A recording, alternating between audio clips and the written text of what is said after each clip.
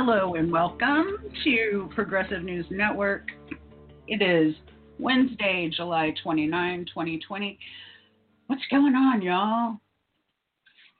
Tonight kicks off a new weekly show for PNN, weekly on Wednesdays. We've been doing PNN extras here and there, but this is going to be a regular Wednesday affair. So Wednesdays at 6 p.m., we've got COVID news with Kartik, Krishnaiyer, and extra features. So this week, Kartik will be joining us at around 6:30. And first, before we bring Kartik on, I would like to share with you an interview I did with Joy Marine Man and Pat Coate, also known as Pat the Burner and or Silly Rabbit. They've got a new book out called the Kween Chronicles. And if you're familiar with Pat Coate's previous book, the Peter Douche book, then you're probably already in the frame of mind for the Kween Chronicles. So I'm going to play that for you in just a bit. That's a pre-record. And I want you to know also, don't forget to tune in on Thursday nights at 8 p.m. Eastern for the Environmental Justice Report with Janine Maloff. That's 8 p.m. our time. She's in Central, which it's 7 p.m. Central. And also, we've still got the flagship Progressive News Network Sunday show at 7 p.m. Okay, now without much more ado, I am going to go ahead and play this interview and figure out what to do with this frog in my throat. All right, and here it is. Pat Coate and Joy Marine Man on the Kween Chronicles. So, reading this, there were places, and no lie, there were places in this where I was laughing out loud. And then, I slept on it, and I got up this morning, and I did a little bit of Googling, and I was shocked to find out that a lot of the stuff in here is straight from these people's mouths. So, Pat, you just start this up and give us a sense of what we're reading here, and how, and then Joy, come in and tell us a little bit of how you got this material together. Yeah, so we had the concept. We wanted to see how many quote unquote shit libs we could get in one book, more or less. So we came up with the idea of a resistance forum.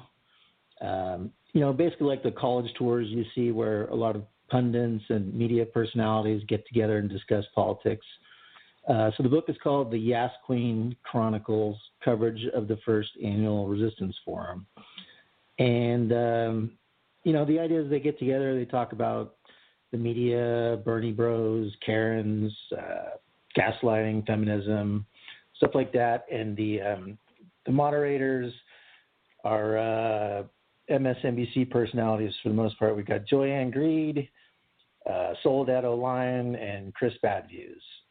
And then the panelists are Nancy Pegosi, Alyssa Shalano, Nira Tantrum, Jennifer Pubin, Tom Perez, James Scarville, and had to throw in one positive person, so we have Nina Berner in there. And Joy, how do a lot of the stuff, and I won't ruin it for people, but a lot of the stuff in here is ripped from headlines. I mean, it's satire and it's super funny, but then I realized, oh my gosh, like Alyssa Milano actually said these things that you've got in this one passage. There's Soledad O'Lion says, asks the panel if they would personally like to clarify or apologize for anything racially insensitive. And what follows are, this is true stuff. I couldn't believe it. Yeah. I mean, thankfully, I don't know what it is, but in 2015, I learned that I have a mind like a steel trap, and I will remember every single thing politically I read. It's so crazy. So I'll just like be thinking, and I'll be like, ooh, I remember so-and-so, and then I'll look it up and get the quote. But yeah, I mean, a lot people have to remember if they get offended when they read our book, they need to Google it, because chances are it is literally quote. We may not put the quotations because we're, doing it in a forum respect, but a lot of this stuff, I mean, we're not just pulling this stuff out of thin air. These characters, i.e. real people, have said these things, and it sounds so outlandish, like, oh, that sounds like something a Republican would say. Why, yes, it does, but they said it. So it's really incredible. My husband is the one who's editing, and he doesn't know who Near a Tantrum is, and these people, like, he's not a Twitter person. So, I'm having to kind of explain it to him and stuff, which is awesome because he can tell us as someone who's not Twitterverse person, if it's still funny, and he's still laughing out loud continuously, which is a really good sign. But he'll say, I don't know if you should say this. That's wild. And I'll say, that's a quote. Like, yes, I'm going to say that. That is a quote, and he's just like, no way. Like, some of the stuff you're just not going to believe that these, panelists have actually said these things. Well, and when on first reading, I had that same reaction. I was thinking to myself, "Oh my gosh, this is so wild. This is the shitlibs are going to lose their minds and come after you guys." And then, like I said, I realized that this was actually things that they said, and it just blew my mind. I shared it with my husband too, and he had the same reaction. So I was wondering, this is something that is ripped from the headlines right now, is cancel culture. Do you have you had any discussions or any thought about how you're going to talk about these being the true statements? Like, do you expect people to push back on it and then be able to say, aha, but it's true, it's exactly what they said?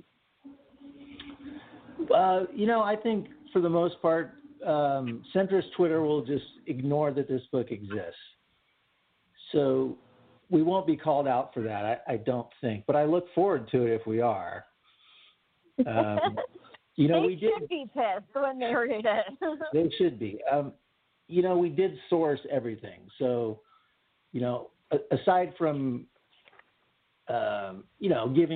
playing with the characters and how they speak and the phrases they say, everything they talk about is factual. I mean, that was the point. This wasn't written just to be, the centrists are terrible people and the media's full of it. We wanted to really show you why they're full of it and how disingenuous they are. So, we start with the facts and then we built the comedy around that. But as far as cancel culture goes, I mean, I think it goes too far sometimes. I think most people are hiding behind cancel culture to excuse their bad behavior, though. Tell me a little bit about, what was it that Lenny Bruce said, that satire is tragedy plus time, or Carol Burnett said that comedy is tragedy plus time, but I think Lenny Bruce actually said first that it was satire. Do you feel like now, like when you had the idea to have this, was it like, oh, we've got to do this like right now because the moment is right, the time has passed, and these things we can actually start looking at these things that people have been saying and see them for what they are? really came to me one day when, I mean, Pat and I have you know, we've been acquaintances. He's been on my show like a bunch of times. But when the whole Tara Reid thing started, I noticed, you know, all these women, just the women in particular, just saying the most disgusting, awful things and defending Biden and praising Biden and things like that. And then, you know, my hero dropped out of the presidential race, and I was just so damn depressed. I couldn't stand it, and I needed an outlet. I was just not in a good place. And, you know, I messaged Pat, and I said, hey, I know you're working on a second book, but I've got some ideas, and I want to just, you know, maybe in the future we could write a book together. And I was kind of thinking he would be like, oh, okay, yeah, like, and then forget about it. But he's like, okay, let's start this weekend. And I was just kind of blown away because I knew he was already working on another book. So I didn't anticipate him being down, like, right away. And Pat and I have never met. He's in California. I'm in Pennsylvania. So I didn't know if he'd even want to do a book with someone he doesn't know. Pat, tell us a little bit about how that process goes. So Joy's in Pennsylvania and you're in California. How do you get the material together and decide on how it's going to flow? Right. Well, we basically created we wrote it all on a Google Doc that we shared. So we broke down the concepts we wanted to hit, and that essentially broke down into the different chapters in the book, which are just phases in the forum where they're speaking. And then we just structured it with the points you wanted to hit on that topic, and then we both just would write some of the dialogue back and forth and look at it. And then when we finished the chapter, we edited over the phone while we're both in the Google Doc together and looking at it. And it surprisingly worked. I mean, I couldn't see it being any different if we were actually together, really. No, I agree. And, you know, something that I, you know, was definitely difficult for me, and I'm sure for Pat, especially in the beginning, is I am legally blind. I have no sight in my left eye, and I have about 50% sight in my right eye. So it's not like I'm just typing everything myself. We had to kind of come up with something where when we do some of our writing together over the phone, he does the typing, and we both discuss what we wanted to say. So he, you know, especially you know, as of late, he's been doing the physically typing. When I do typing, sometimes it's like an audio app, and sometimes it's like I just make I make accommodations on my computer. But, you know, it definitely, it took some to get used to, and it's really shown me that, you know, last year when I lost my sight and I didn't think I could write again, it's shown me that, like, I can. So it's been a pretty incredible experience for me and healing in that regard. I am floored at how you've got these voices down. Some of these voices are just spot on. Chris Matthews' voice is spot on. You've got Nina's voice down pat, and I can hear Jennifer Rubin or Poobin and Soledad Orion or O'Brien. I can actually hear their voices off of the page. Is that anything? Awesome. Like, did that come naturally? You know, I mean, for me, I have CNN and MSNBC on almost all day while I'm working at my house. So as much as they're terrible sources of news, I always think it's the best source if you're following other sources as well to know, what kind of propaganda that the media is putting out, what kind of spin they're using. And to me, the media is our biggest enemy. So, that's why I watch them, not because I like the shows. So I hear their voices in my nightmares. Also something a little different than that, but something we had to kind of become very conscientious of is that Pat and I don't get offended by anything, like literally anything. So we have to kind of be very aware of, is this too far? I don't know. But that's where my husband editing comes in. Yeah, it always helps to have that third person, someone else who isn't in your own kind of mind palace with these things in terms of trying to figure out if something's offensive or not. Right. And if anything in the book offends you, Joy wrote it, for the record. Especially she's my out for any sexism in particular. Well, and it's being offended. So this is the Saul Alinsky's rules for radicals have been ruined by conservatives. But the thing that he said, the fifth rule was ridicule. That ridicule is a potent weapon and it forces concessions from your enemies. In the case of the inconvenient douche about Peter Dow, he actually made that journey from being a shitlib to remarkably being on point. I didn't believe at first that he was being what's the word I'm looking for? Earnest. I didn't believe he was being earnest about it. It's kind of amazing. I mean, the guy. I was one of the last few holdouts to believe him too, but he really did turn the corner. He's a hard lefty now. Now, I don't know that means we should ever truly redeem a guy like that did paid propaganda. But he's helping our cause, so I give him credit for that. The thing that made me realize, holy shit, was he was taking it hard from these Hillary shows. I mean, they were just threatening him, yelling at him, bullying, and he didn't back down. He didn't try to rationalize what he said and said, well, yeah, you're right, but maybe we should try. He stood firm.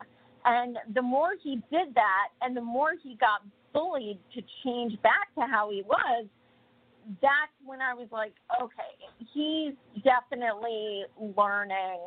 And he followed Nate's liver and myself. So it's like he gets that humor now. I think part of it is due to effective ridicule. And when you're being a paid poster for the Brock people, the David Brock people, then you've earned it. You've earned the mockery. What do you see coming beyond Bernie? What's next for the movement? What should we keep our eyes on, and how can we keep helping to push things left? It really is not me, us. And I think burners as a whole are focusing on the actual policies more than Bernie. The fact of the matter is we've got a dumpster fire running against a dumpster fire. We have had no concessions. We have many of us just have no hope. I mean, electorally. Politically, there's, hope as far as all of the marches in the street and things like that. It's been very beautiful to watch so many people come together. But, if Biden wins, and I do mean if, I think once January comes, a lot of people are going to have a rude awakening because they're going to want to go so-called back to normal, back to brunch, and a lot of crap is not going to change. And it's going to leave us back where it was if Hillary would have won.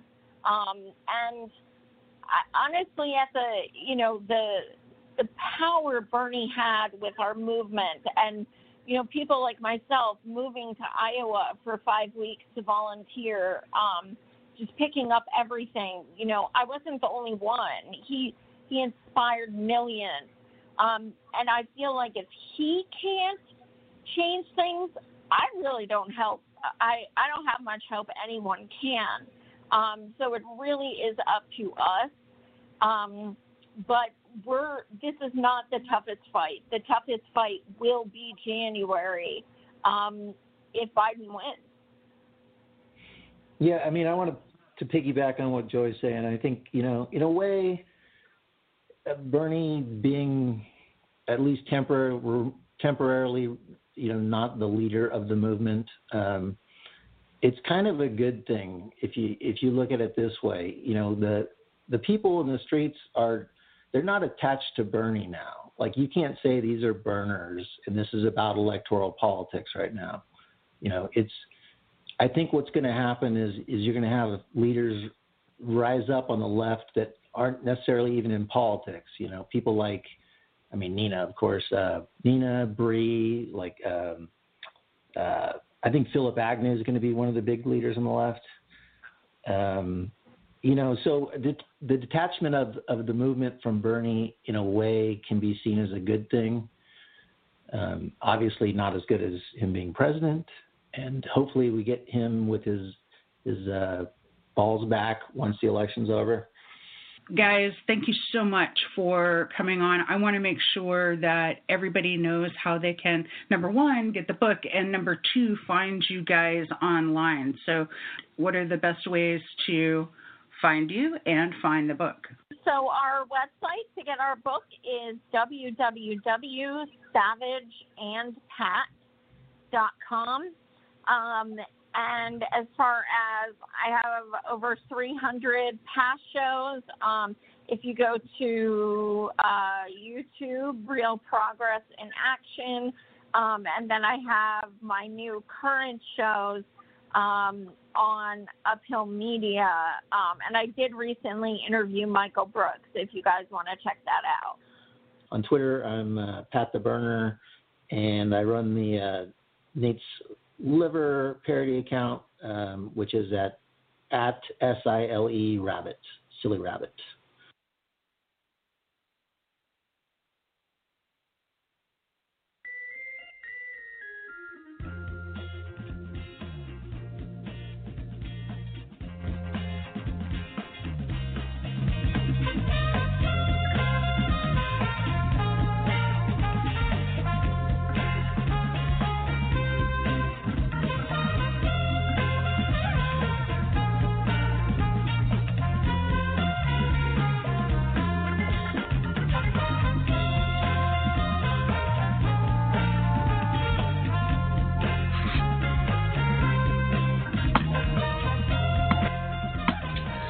I hope you guys enjoyed that interview with Pat Coate and Joy Marie Mann on the Ask Queen Chronicles. Go to their website, savageandpat.com, and pre-order the book.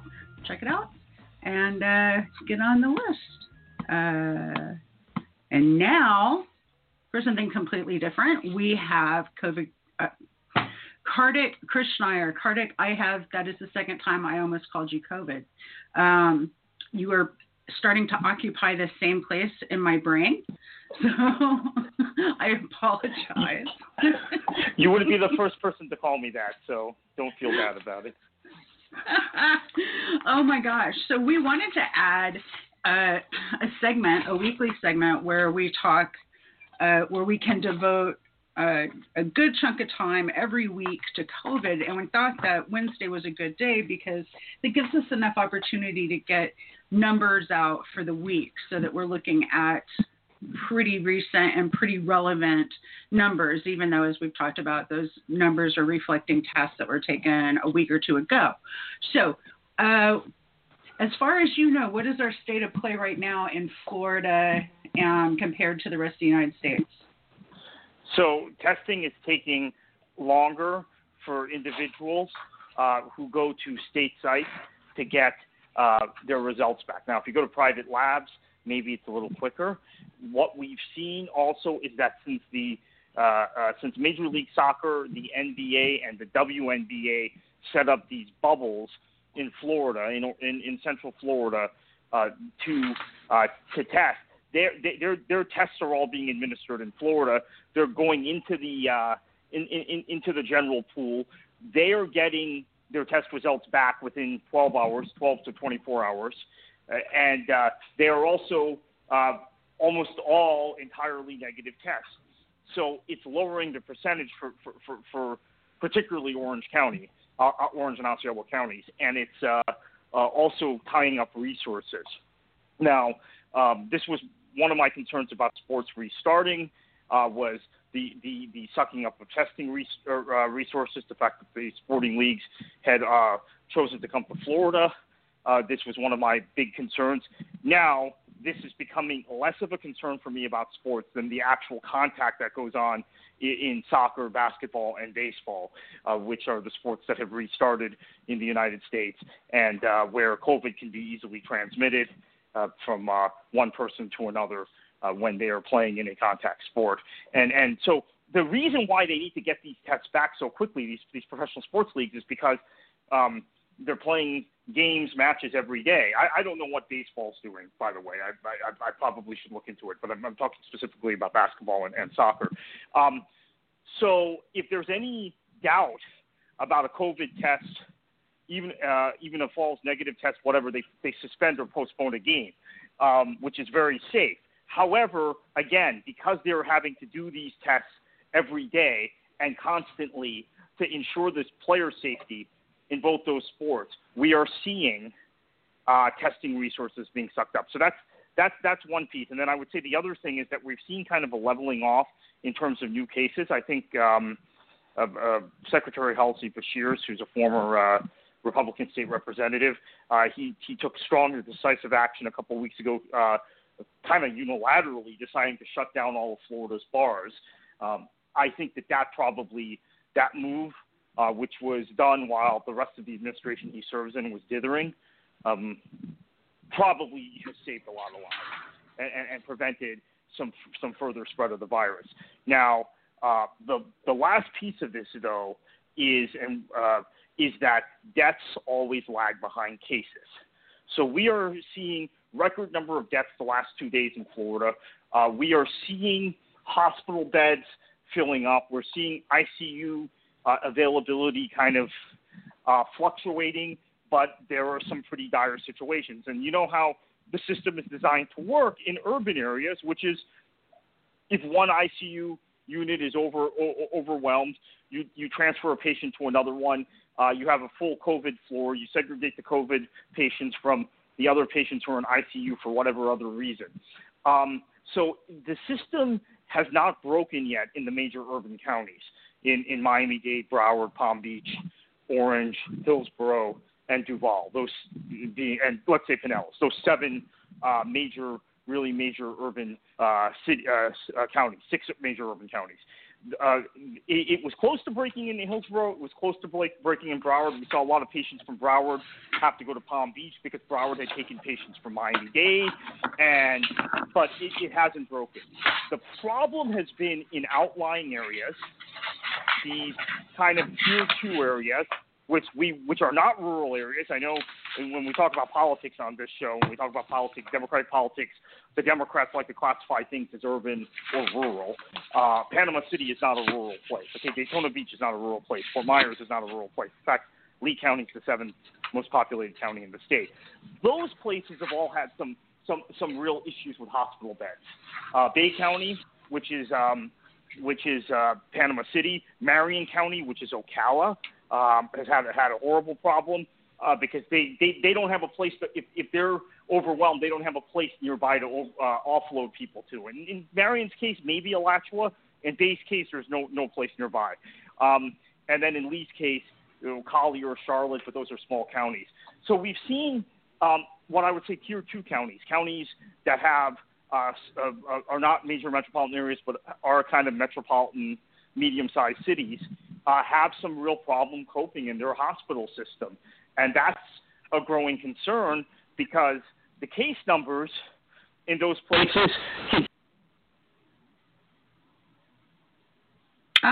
Sounds like we lost Kartik.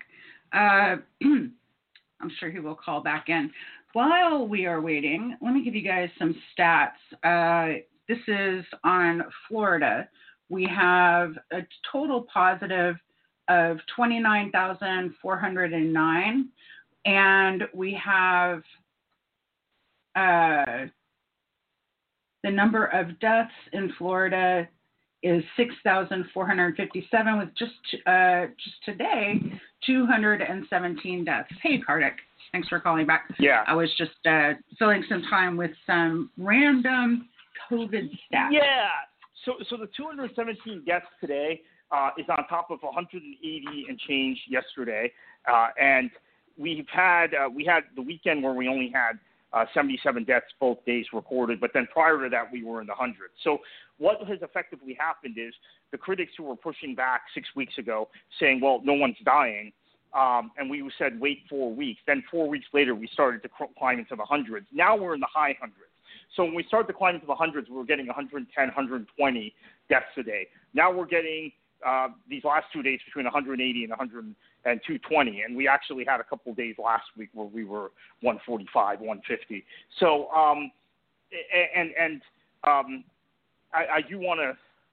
I do appreciate that the Department of Health and ACA have been more transparent with these numbers than we're seeing from the federal government since HHS took over the reporting there from the CDC, getting numbers. So you've asked me at the beginning where Florida is relative to the rest of the country. I don't know because I can't trust the numbers from the federal government anymore. While I'm suspicious of some things that Governor DeSantis has done here, for the most part, the numbers are the numbers. The one caveat I would place on that is that they have a different way of calculating positive percentage than most data scientists would employ. So, which might also explain, among other reasons, the sacking of Rebecca Jones, who's become a big hero in all of this, right, in exposing some of these things going on. The chief data scientist that got terminated a couple months ago. But what they are doing with positive percentage, and this is important to understand, is that if you are an individual and you get tested and you test positive 3 times, that counts once, which is right. That's the way it's put down. But if you test positive once and you test negative 3 times, you're put into the thing 4 times.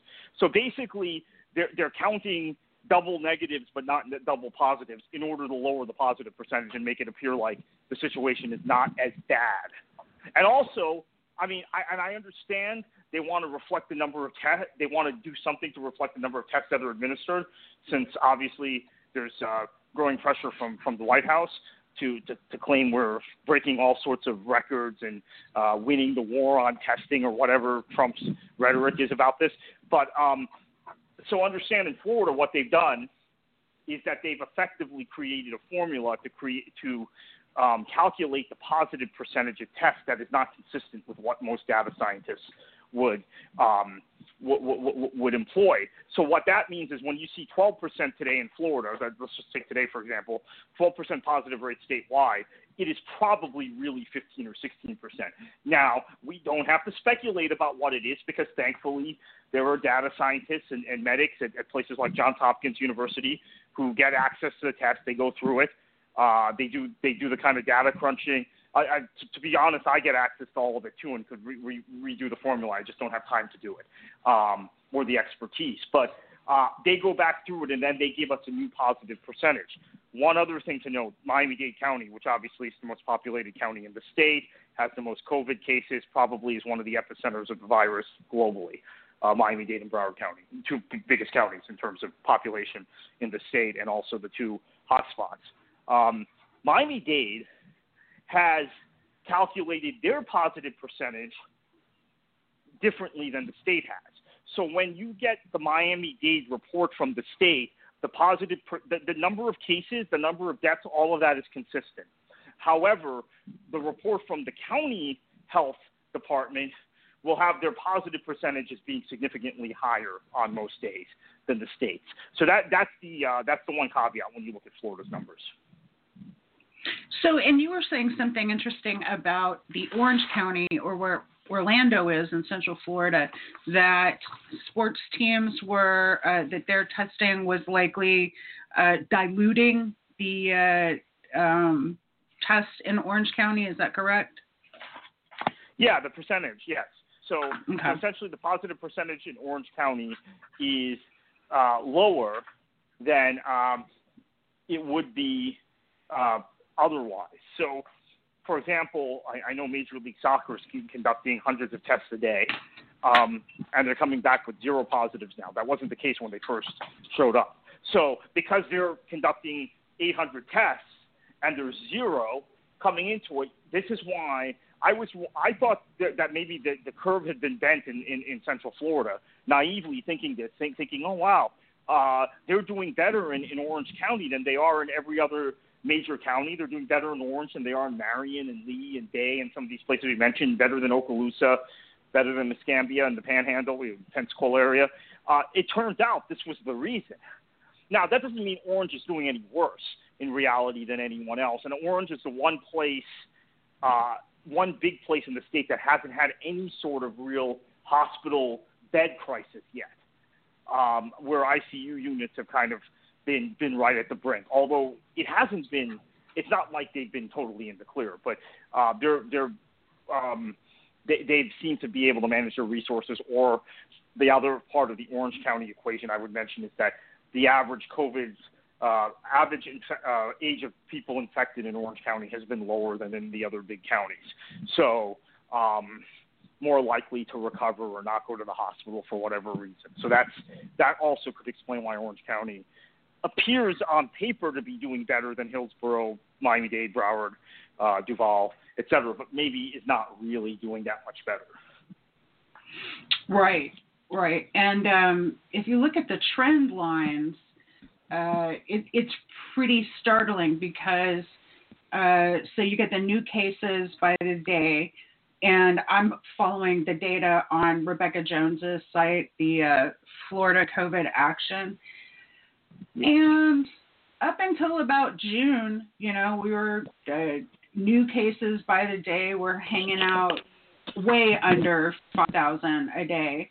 And then in the beginning of June, you started seeing the results of having done an opening or soft opening in May, which is what Florida did, and then opened up the bars May 19, I think it was.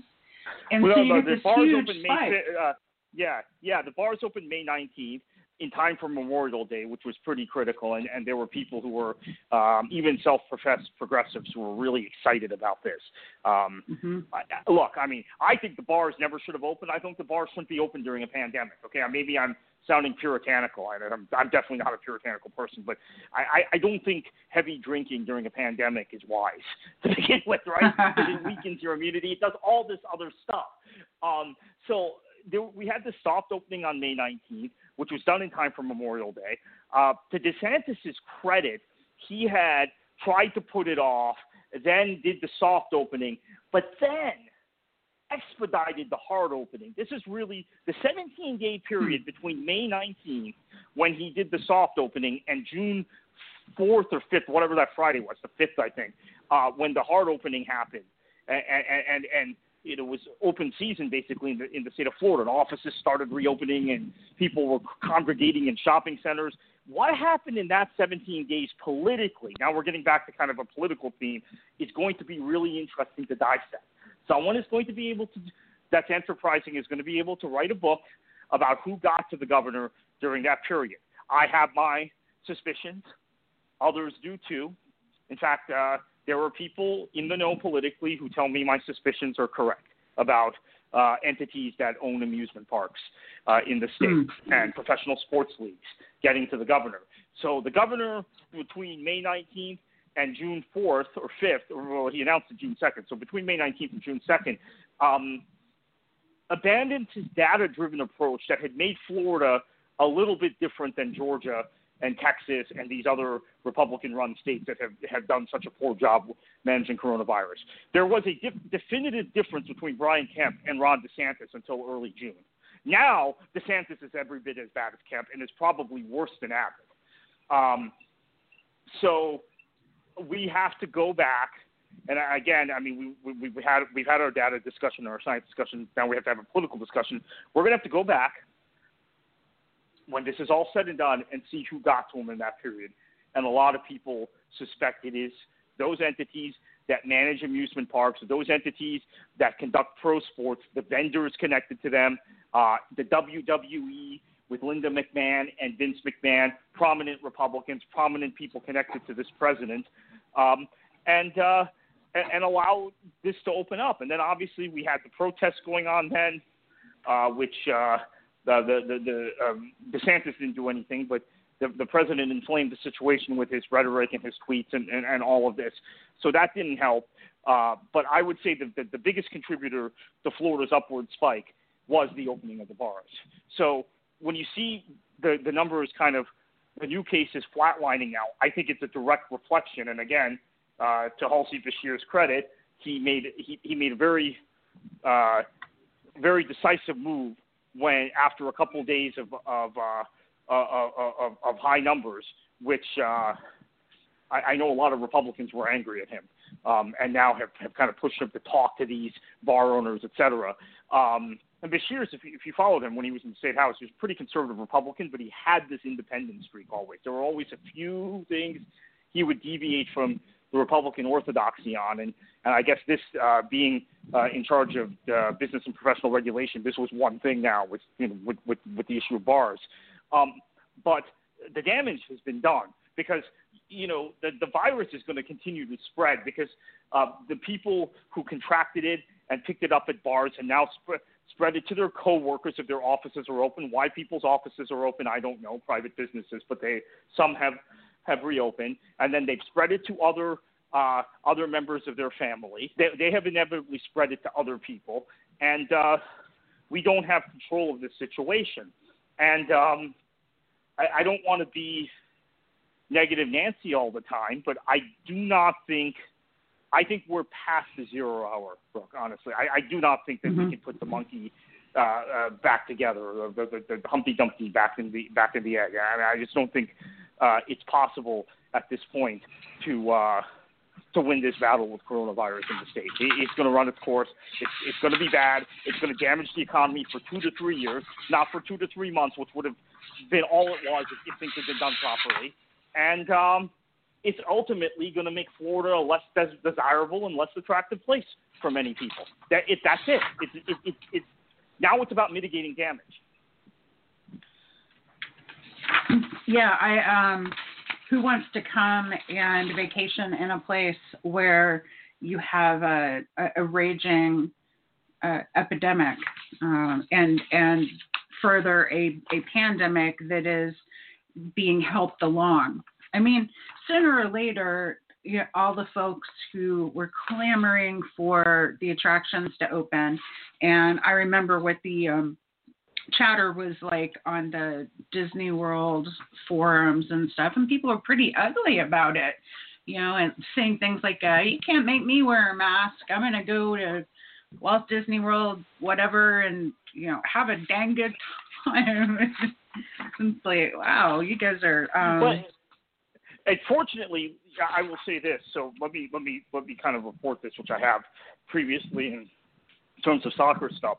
I am told Disney has become so concerned about their reputation that they're not tolerating any nonsense. So when I've given people within the soccer community credit for their vigilance after they got to Orlando, I've been told by multiple people, look, you can give them credit, but the reality is Disney told them, we're not gonna, if we have an outbreak on Disney property, it's just not going to happen, right? So there has to be significant protections and resources put behind their bubbles. So Disney has taken that same attitude with the reopening of their parks. However, a day out at Disney doesn't mean you just go to Disney, you socially distance, and then you come home, right? I think that there's all these other possibilities of interaction at some strip mall, in the parking lot, right? I mean, there's just, this is the thing about this virus that so many don't get when you talk about the idea of travel, you talk about the idea of things opening. You are creating a number of variables where the virus can spread without properly self-containing some sort of thing. So there's all these other dangers involved. People leaving Disney, coming, workers, service things. And to those people who say, you can't make me wear a mask to go to Disney, well, they're not going to be let into Disney. So I'm sure those people have not been into the Magic Kingdom or Epcot or wherever they were going since they posted that on the forums. They've actually also outed themselves, right? Because, Disney employees monitor those boards. So I don't know why it goes back to the cognitive dissonance in this country. And we have a leader, if you want to call him that, a president who is fostering this stuff, who is throwing gasoline on the fire, who is actively encouraging this sort of cognitive dissonance. And what I just cannot get, and I wrote a column this week for the Boca Raton Tribune, which is a weekly paper, weekly free paper, right? One of those that talked about DeSantis is short-term vision for the economy. And basically, that actually had these guys locked down properly and eradicated the virus in due time, you would be in a position where Florida could gradually reopen in August and September instead of this rushed May, June thing, which caused all these other problems. And then you would have confidence of people who were potentially going to travel here in October, November, and December, and January through March. That's when people travel to Florida. More people come to Florida. It may be different for the amusement parks. I grant you for Universal and Disney that they're dependent on summer travel when kids are out of school. But for the majority of the state, the beaches in the state, the resorts in the state, et cetera, the busy travel season, that's October to March. And the summer is a time when people empty out of Florida, right, and go other places because it's too hot here and there's threats of tropical weather and thunderstorms and all these things. So we could have been cranking again in October.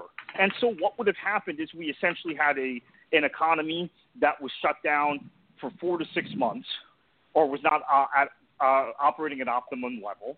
One, we would have had a situation where we would have never had 400,000 plus cases in the state. We never would have had 6,000 plus deaths in the state, with more to come, more cases to come, more deaths to come, all of that.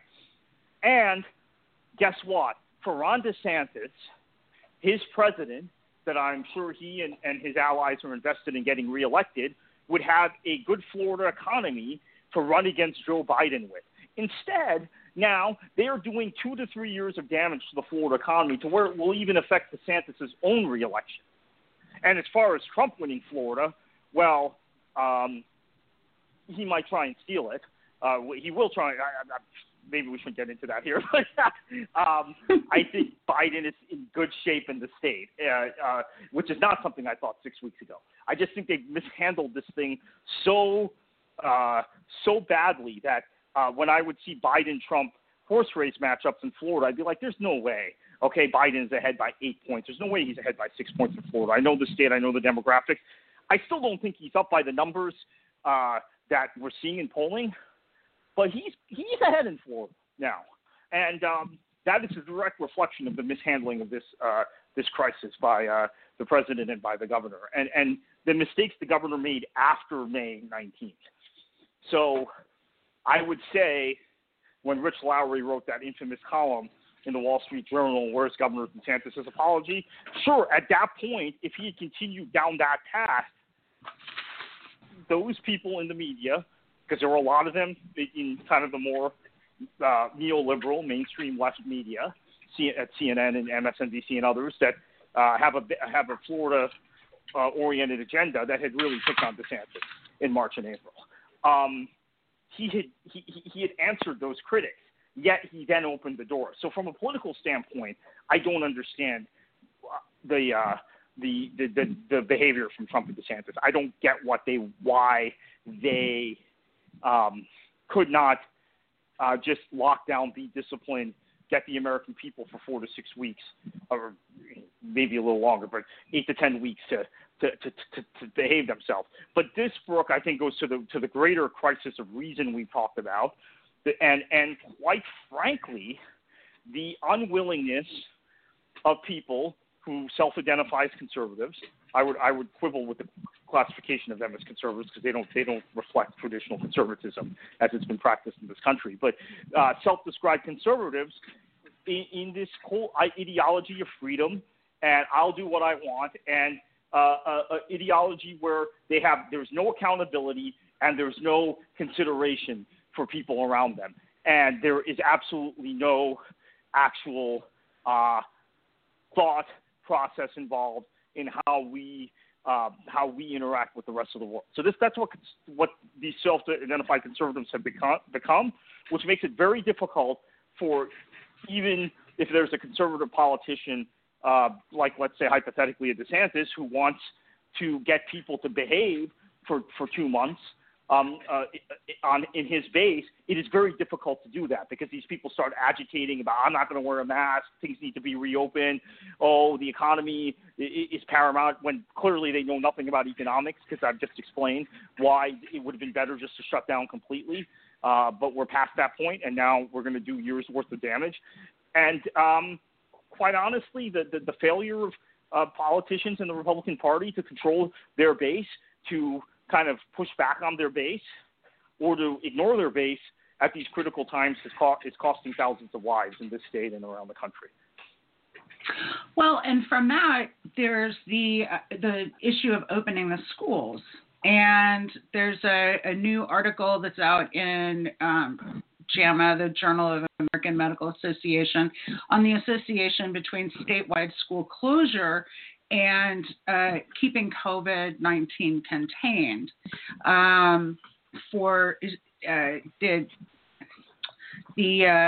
There's a close correlation. In other words, the earlier a state school system closed, the lower the coronavirus rate or positive test rates are in that state. And we're getting ready to, in Florida, open up schools for in-person learning on the 21st of August. At least that's what it is for Orange County, where I live. And I'm looking at the Orange County Public School System website right now, and they've got this ridiculous, unhelpful page on how they're dealing with COVID in the schools. And on the page that says face-to-face, this is what you can expect in Orange County if you participate in their face-to-face model, okay? So they say, designed for families who feel comfortable with students returning to a face-to-face in-school environment. So this environment is appropriate for you if you feel comfortable with it. That's what they're saying. It provides the opportunity for students to return to campus and interact directly but safely with their teachers and classmates. And then it says, this is just unbelievable. It's best for families who, number one, feel comfortable sending their students back to school, and number two, have students who can attend school physically during traditional hours. Like, there's no mention, like they almost in the second bullet point came close to saying, if you have a condition that would impact, if your child has a condition that would impact their immune system or something like that, but they don't come out and say that. And it's best for students who were less successful with distance learning in the spring. Number two, need face-to-face physical interaction with teachers and students. And three, are more comfortable with face-to-face reinforcement and support. So clearly what they're putting the emphasis on here is not public health. It's the shortcomings of distance learning. All of the narrative that has to do with, wow, should I send my kid back to school? in person has nothing to do with whether or not there's a health risk or public health risk. It has everything to do with, well, do you think that distance learning is somehow less than in-person learning? And, like, let's face it, I'm sure it probably is, but the alternative is pretty awful. So let's closures. Talk about... Real quick, school closures in spring linked to drastic decrease in COVID-19 deaths. And so there's another story out today where I believe the number is around 40,000. And let me find the state. But go ahead, and I will find that information. Well, no, that was exactly on that topic. That's why I was wanting to jump in.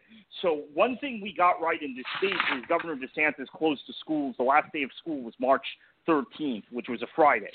And at that point, COVID, there were only a handful of cases in the state of Florida. But the CDC had sent out their guidelines for no groups over 10 at that point. Remember, the president had announced that on March 11th. In that Oval Office speech on the night of March 11th. So DeSantis, Florida was one of the first states to actually close their entire school system. Now, it coincided with spring break, which in this state, our schools do spring break in conjunction with the colleges because, we're a spring break destination. Other states do their spring break in their public school system around Easter or Passover. So we had that advantage. But we closed the schools on March 13th. School never started again. And the point, or in-person learning never started again. The point is DeSantis wanted credit, and Rich Lowry wrote this column in National Review and ran in the Wall Street Journal, where's Governor DeSantis' apology, all of this. Part of the reason our numbers never jumped and spiked to the level that was projected was because the schools were closed. That was the big reason why Florida in March and April, the numbers never peaked, because there was talk very early on Florida would be the next epicenter of the virus, and it didn't happen in that period. Now, Florida has not only become a national epicenter of the virus, it's become the global epicenter of the virus since everything reopened, and there's been this cognitive dissonance. So you have to keep the schools closed, and in-person learning. Now, I should point out to the listeners, and a lot of you are in South Florida. Obviously, the three South Florida counties, the three metropolitan counties in South Florida, never went to phase 2. So schools are not going to open in Miami-Dade, Broward, and Palm Beach. Everything's going to be distance learning. However, for the other 64 counties in the state, including Orange, this is going to be a big problem. We are seeing some rural school districts in North Florida already push back the reopening of their schools. They were supposed to be August 5th or 12th, and they're becoming the 19th or the 26th. I'm thinking you're going to try and see some districts maybe push back till after Labor Day, and if there is no change in policy or guidance, unfortunately, I think every school district in the state, with the exception of the three South Florida counties, will have in-person learning from Labor Day onward, and in some counties, obviously, will start before that. So, what we will then be looking for is, if we reduce the caseload in the next next 6 weeks, 4 to 6 weeks, we are going to be looking in mid-September for spikes, and we're already aware that there's a likely second wave coming in the fall. So you put all that in the mixer again, and we're already a global epicenter of this virus. It's not good. No, it's not. And this is the week, too, that the last week of July, this is the week when Congress had the opportunity to pass some legislation that would help American families deal with coronavirus. We know that the $600 surplus checks are running out this week. And for those in Florida on unemployment, that $600 was what was keeping people afloat. Because our state's unemployment is woefully inadequate. I think we've got $250 a week tops. We're one of the lowest in the nations with one of the higher costs of living. So it's really a nasty combination. So have you heard anything about where we are at on the negotiations for a new COVID relief bill? You know, and this one being, by the way, the ball was punted over and over again. We bailed out businesses, and then we did some military spending and so on and so forth. And we kept kicking the can down the road as to what we were going to do for people. So do you have any idea where we're at right now with that kind of legislation?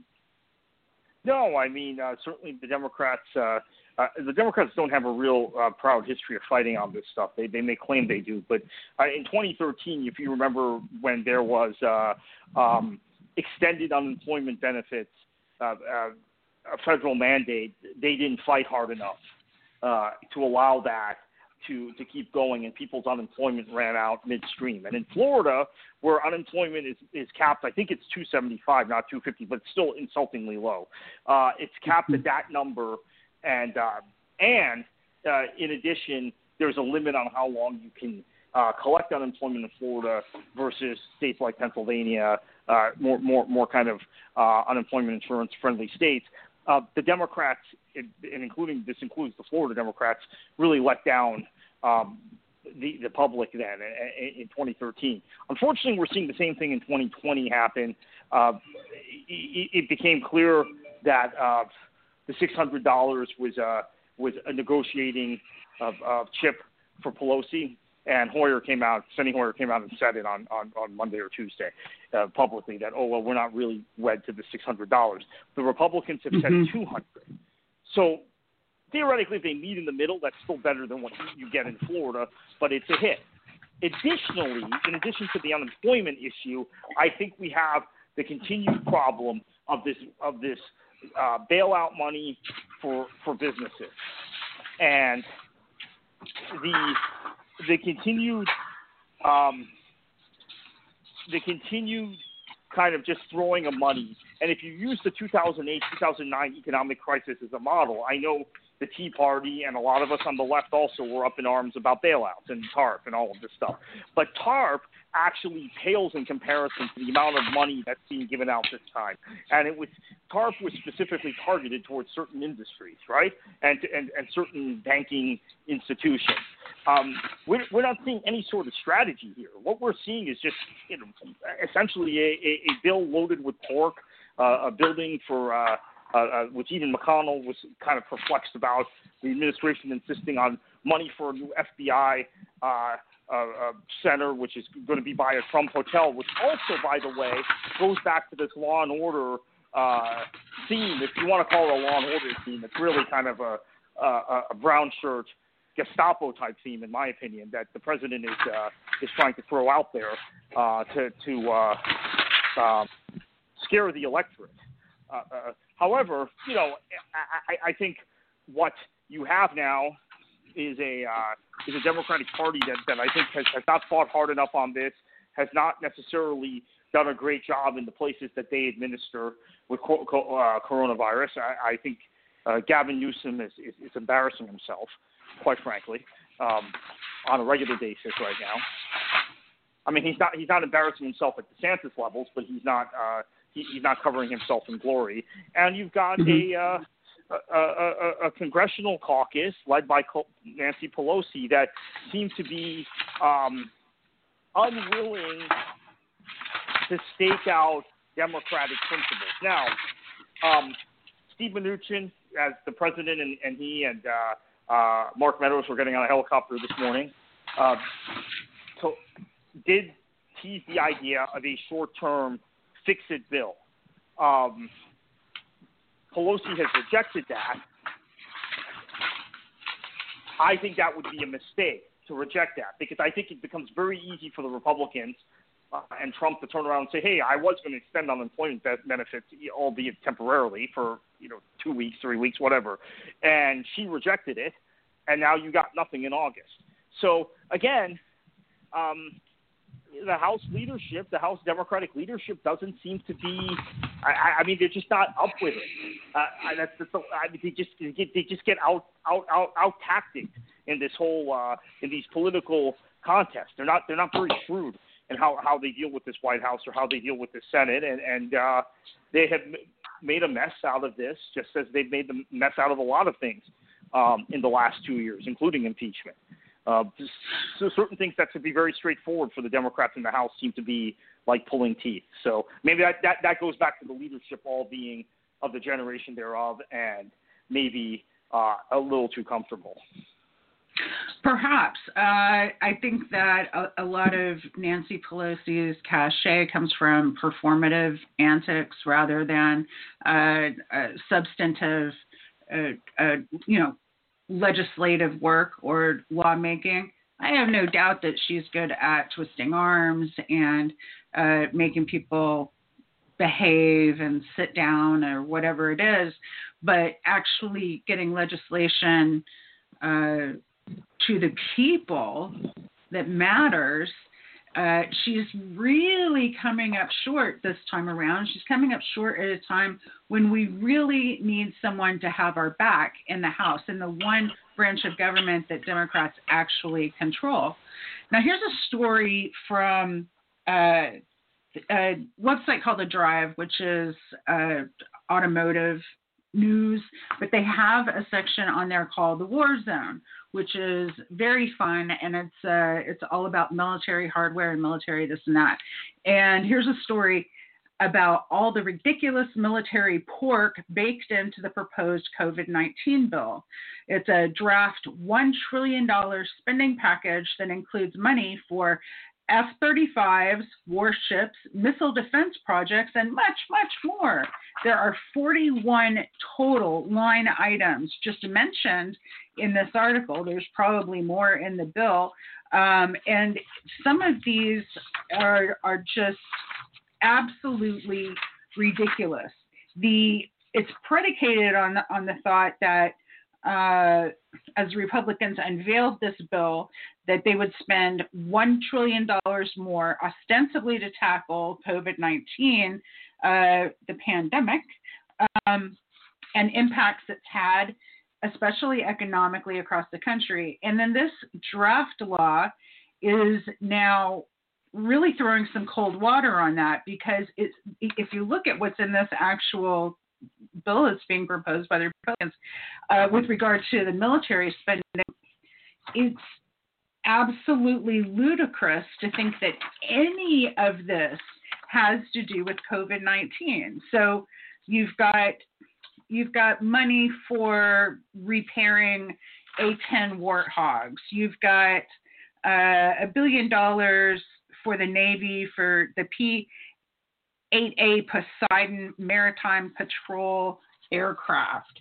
You've got, I'm just going to tell you some of the bigger ones, $2.2 billion to the Navy and $1.4 billion again to the Navy for, quote, expeditionary medical ships, and $250 million for a single Spearhead class expeditionary fast transport, whatever that is. They're going to buy a bunch of attack helicopters. They've got armored wheeled vehicles in here. They have littoral combat ships, LCSs, naval strike missiles. They have a hypersonic and ballistic tracking space sensor, cruise missile defense, hypersonic weapon defense. Hypersonic weapons seem to be a theme in this. They want $40 million for terrorist defense in Kenya. I don't know what that is doing anything. $20 million to the Navy for United States Marine Corps force design unfunded requirement. Like, that's exactly what it says. Like, quote, force design unfunded requirements, which sounds to me like, somebody's slush fund. It goes on and on. There's line after line for Army Reserve, Army National Guard, Army Air National Guard, all for general operations. You've got all of these lines in here, 48 million, 34 million for, quote, other procurements, just on and on and on. And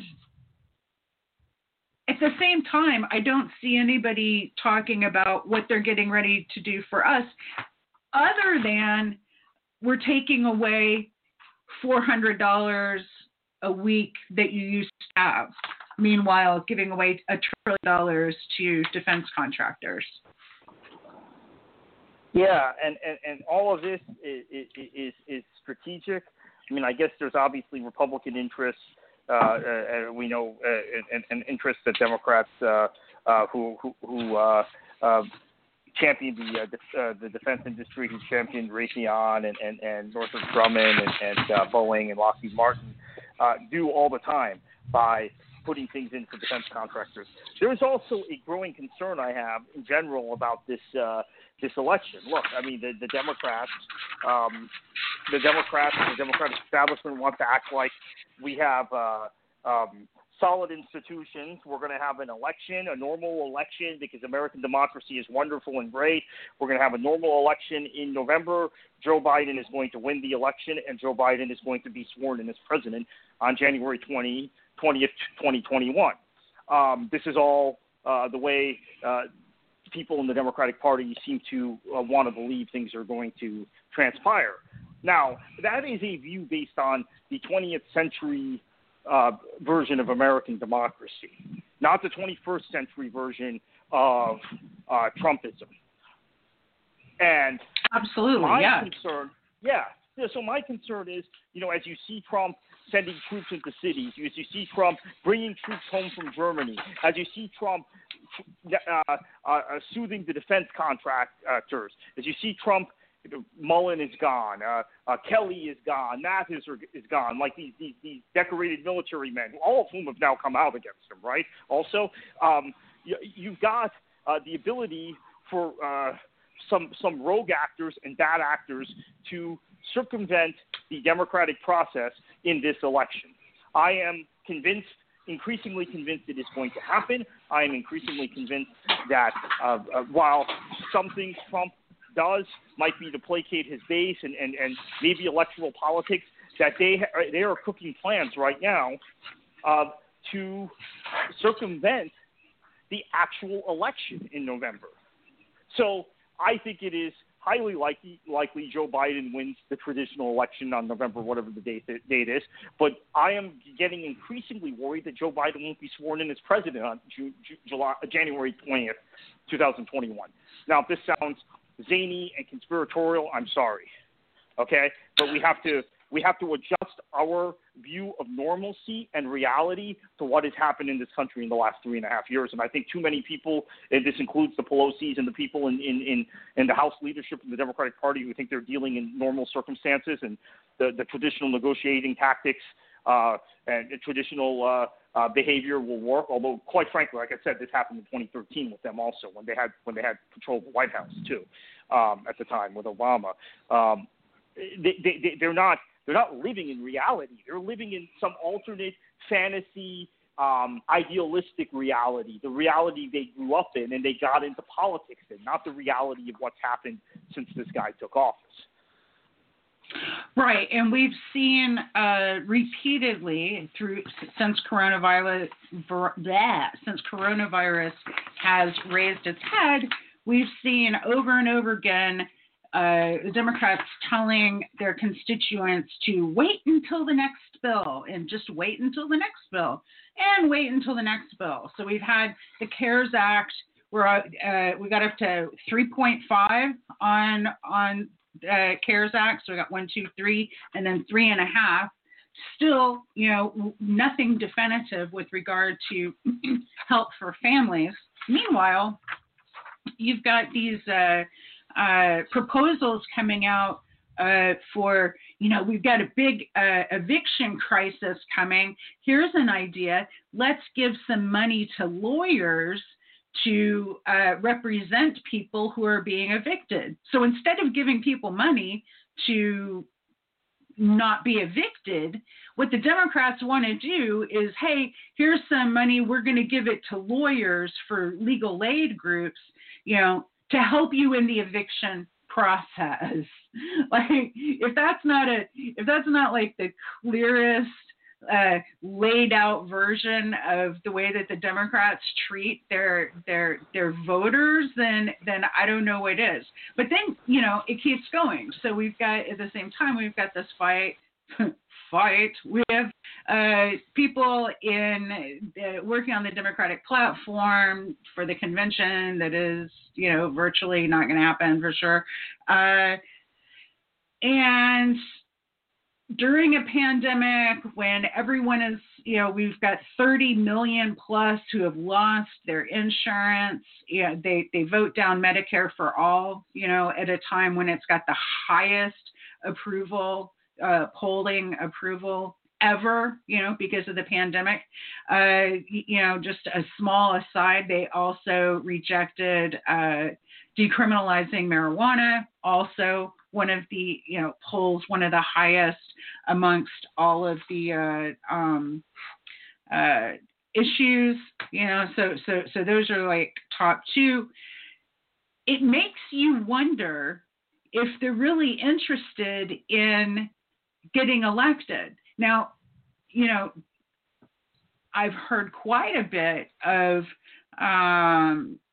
speculation as to what would happen if Donald Trump refuses to leave office should the election, I guess, be close.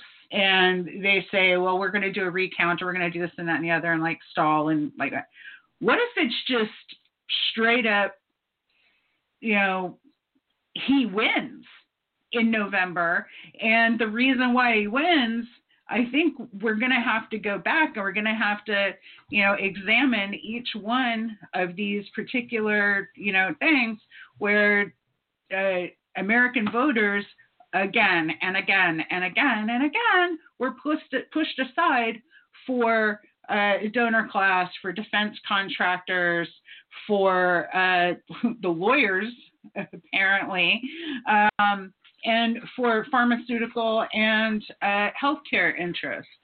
It's absolutely conceivable that Trump wins fair and square because the Democrats just no longer know how to take care of their people. Yeah,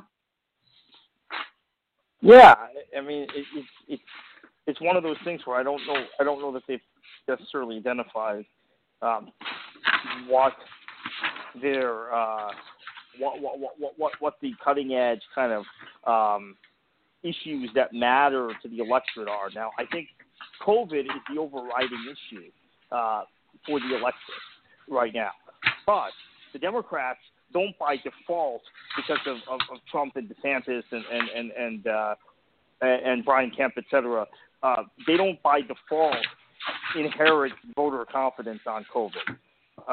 Certainly, I think there is a lot to critique in Cuomo's response, in Murphy's response, in the response of some other Democratic governors. I think with some hindsight, we would say Pritzker and Gretchen Whitmer did better, perhaps, than the Democratic governors on the Eastern Seaboard.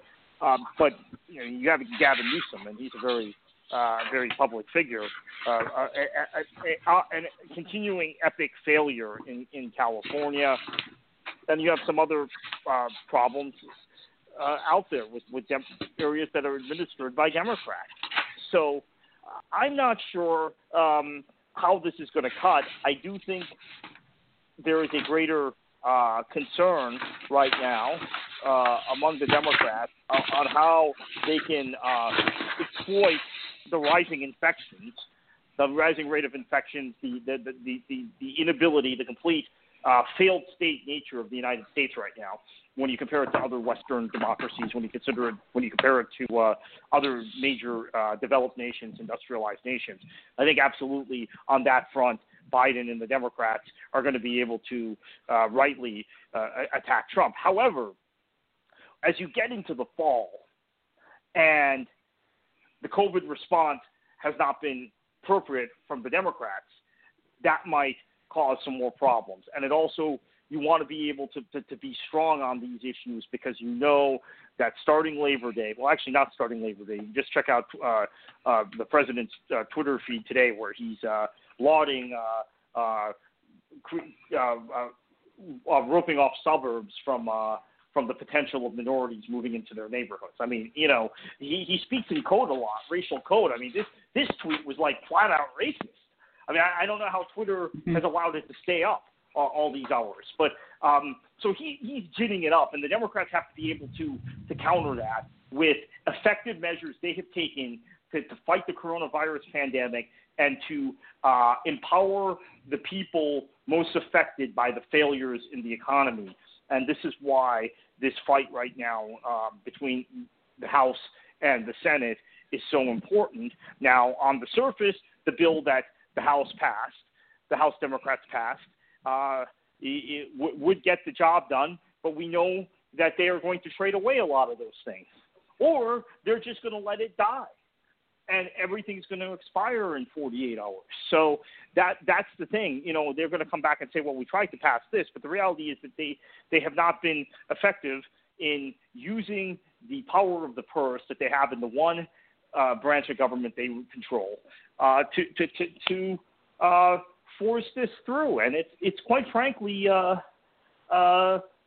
stunning, and that they would wait till the 11th hour. We've known August 1st was the deadline since March. It's quite frankly stunning. I mean, again, they're more concerned about talking about Russia and bounties on soldiers, and I mean, it's a terrible thing if it's true, but I don't think it's a paramount concern right now. And I do think they have to stay in their lane as far as helping the citizens, because I don't think the majority of American voters care if Russia was conspiring with the Taliban against the United States. And I just don't think that's an issue.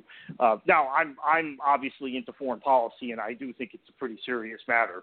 And there's a lot of serious matters that are coming out of Trump's association with people like Erdogan and Duda and Putin and even Xi, who, you know, he claims he's big anti-China Trump, but in fact he's the most pro-Chinese communist president we've had since we recognized China diplomatically in 1979. I mean, he's been the best president for China that we've had. But all of that is not on the mind of the American people right now. So it really doesn't matter in the bigger picture in terms of this election. So, yeah, they're not doing the job, and unfortunately, they're also, as I would say, reinforced, naive as to the fact that institutions have been so debased by this president, and data and information is now so manipulated. Anything that comes from credible media is now openly questioned and mocked.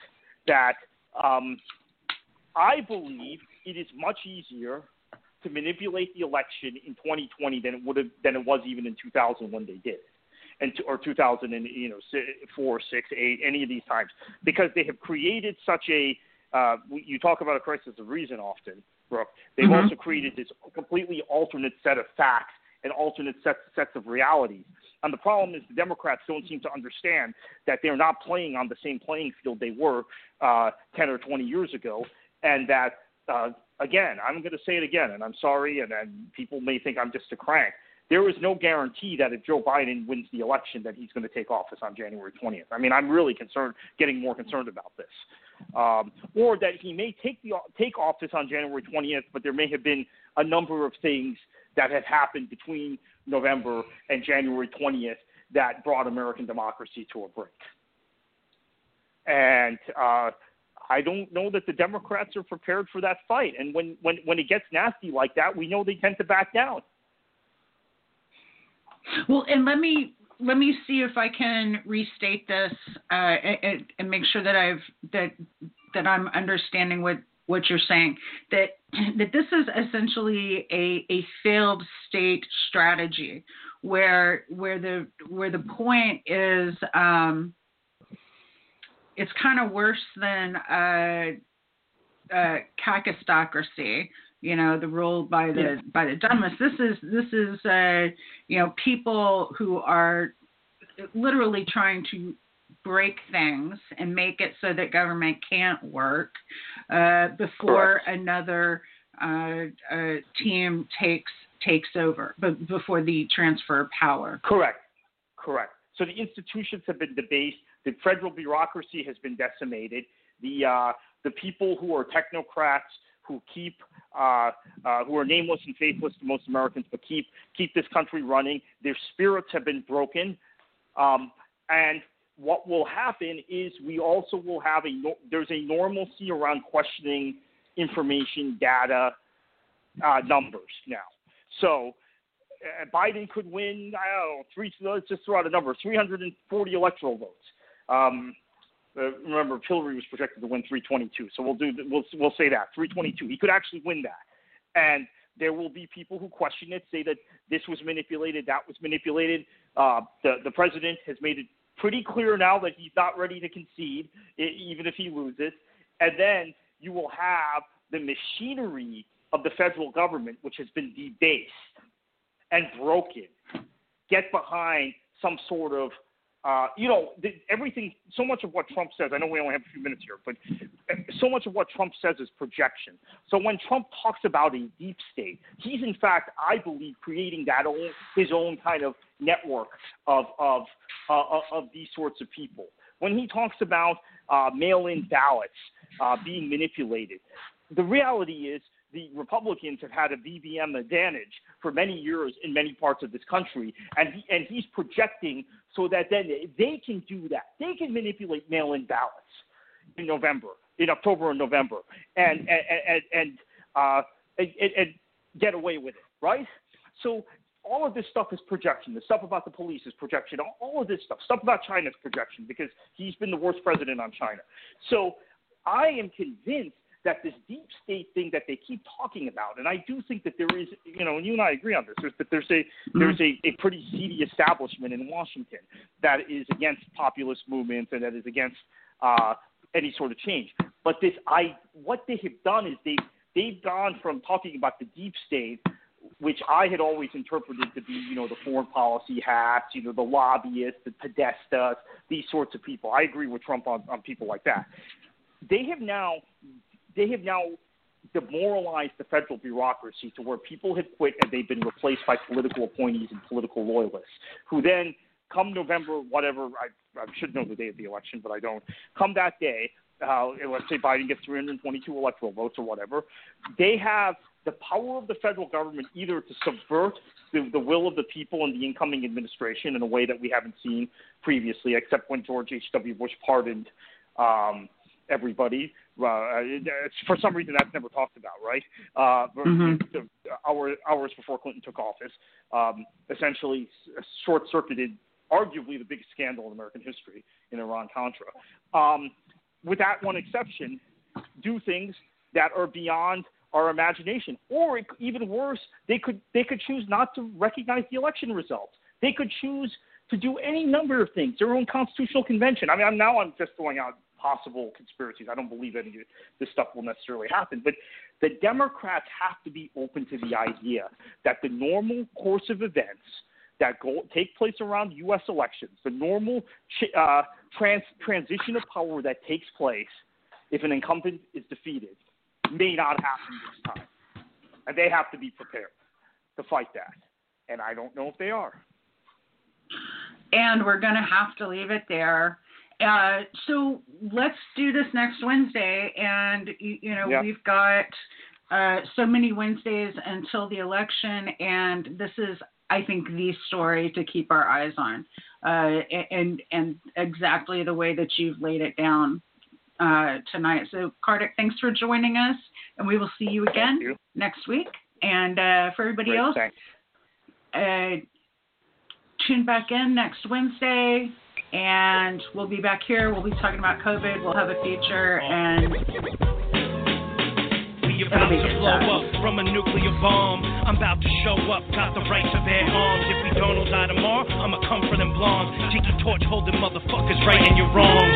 Nazis marching on the streets and Nazis in charge. There's even Nazis on these beats and Nazis on the blog. Questioning me, I got the motherfucking scars. And it could have been me who got crushed by that car.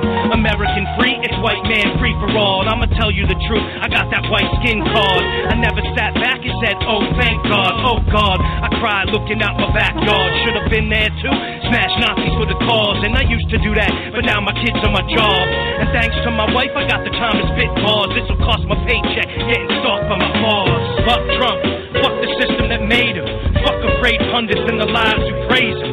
Fuck you white apologists, privilege is amazing. I know you won't acknowledge the world you were raised in. Fuck Trump, fuck the system that made him.